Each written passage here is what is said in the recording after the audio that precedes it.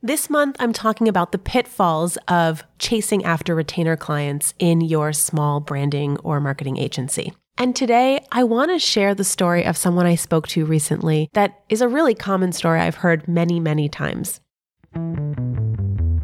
You're listening to the No BS Agency Podcast.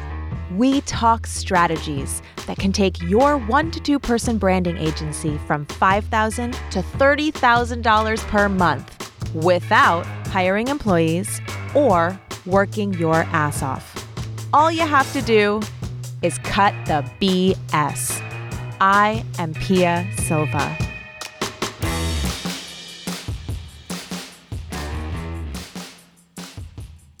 I met a woman named Rhonda. She owned a one-person branding agency, and she told me that her business had been doing great for the first 2 years in business. She was doing $20,000 a month right out of the gate.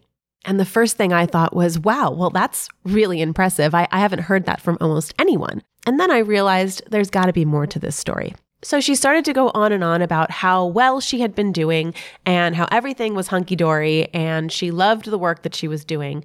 And I said, so then why are we talking right now? What's the problem and what are you looking for help with? And she said, well, now I can barely even eke out $5,000 a month. I am struggling to even hit $5,000 a month when just a year ago I was doing $20,000 a month consistently. And I said, okay, so lay it on me. What happened? How could this possibly be? Well, it turns out that $20,000 a month that she started her business with was exclusively from 2 retainer clients. 2 people that she closed right when she started her business because of contacts she had from her previous employment. She took 2 clients with her and each of them paid her $10,000 a month to work for them. And that went well for almost 2 years until one day, one of them decided to end the contract. All of a sudden, her income was cut in half. And then not but a couple months later, the other one also ended.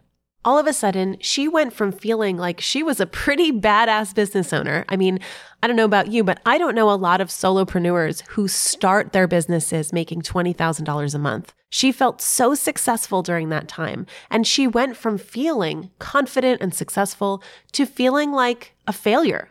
She wasn't just hitting those $20,000 a month anymore. She was barely able to get any business. She didn't know how to even find one additional client. Like I said, I've heard this story over and over and over again. Things were going so great. Our business was flourishing until we lost a retainer client, or until 2 of our retainer clients suddenly left. So let's break down why this is such a common occurrence.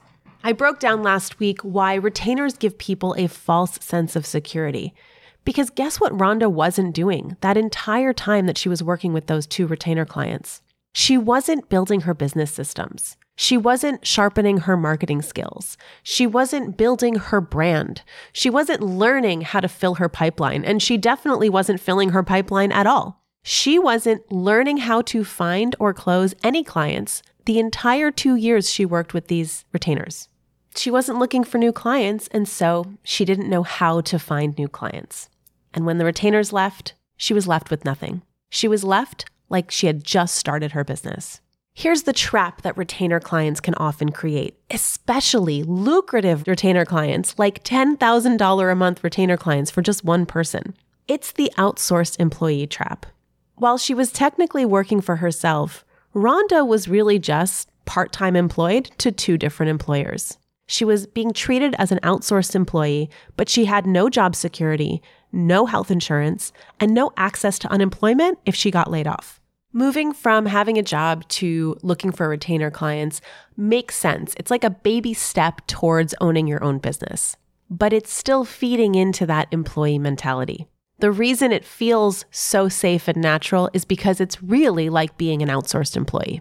And what you'll find when you have lots of retainer clients is that you end up working all the time and being at the beck and call of these clients. One of the things I stress inside No BS Agency Mastery is that having retainer clients isn't bad in and of itself. It's all the things that happen around having retainer clients that causes problems. It's the complacency that you get when you have a bunch of retainers that take up all your time and you put your own business, your own marketing, your own skill building, your own brand on the back burner.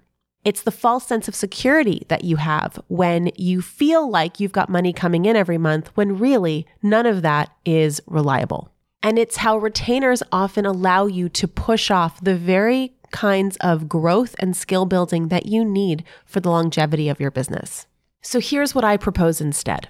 Look at retainer work as icing on the cake, not the cake itself. Build a business that isn't at the whim of any particular client. Build a business with a strong foundation that knows how to find prospects, nurture them, and close them in a systematized way so that any one client cannot make or break your business. If you're also looking to have freedom and flexibility in your lifestyle, if you're looking to be able to go on vacations and take time off without having to always be at the beck and call of clients, that's what the No BS model is all about. Instead of going after retainer clients, we go after high profit, intensive projects.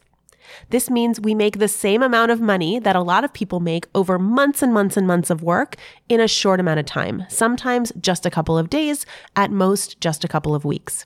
And then the projects are over. And that means that in between clients, there is time and space to do other things. There's time and space to work on your own projects, to take trips, to travel, to do all of the things that you want that freedom and flexibility in your business to do. Now, where do retainers come in? Some of my students love doing retainers, and in fact, their clients need retainer work. So here's what I propose.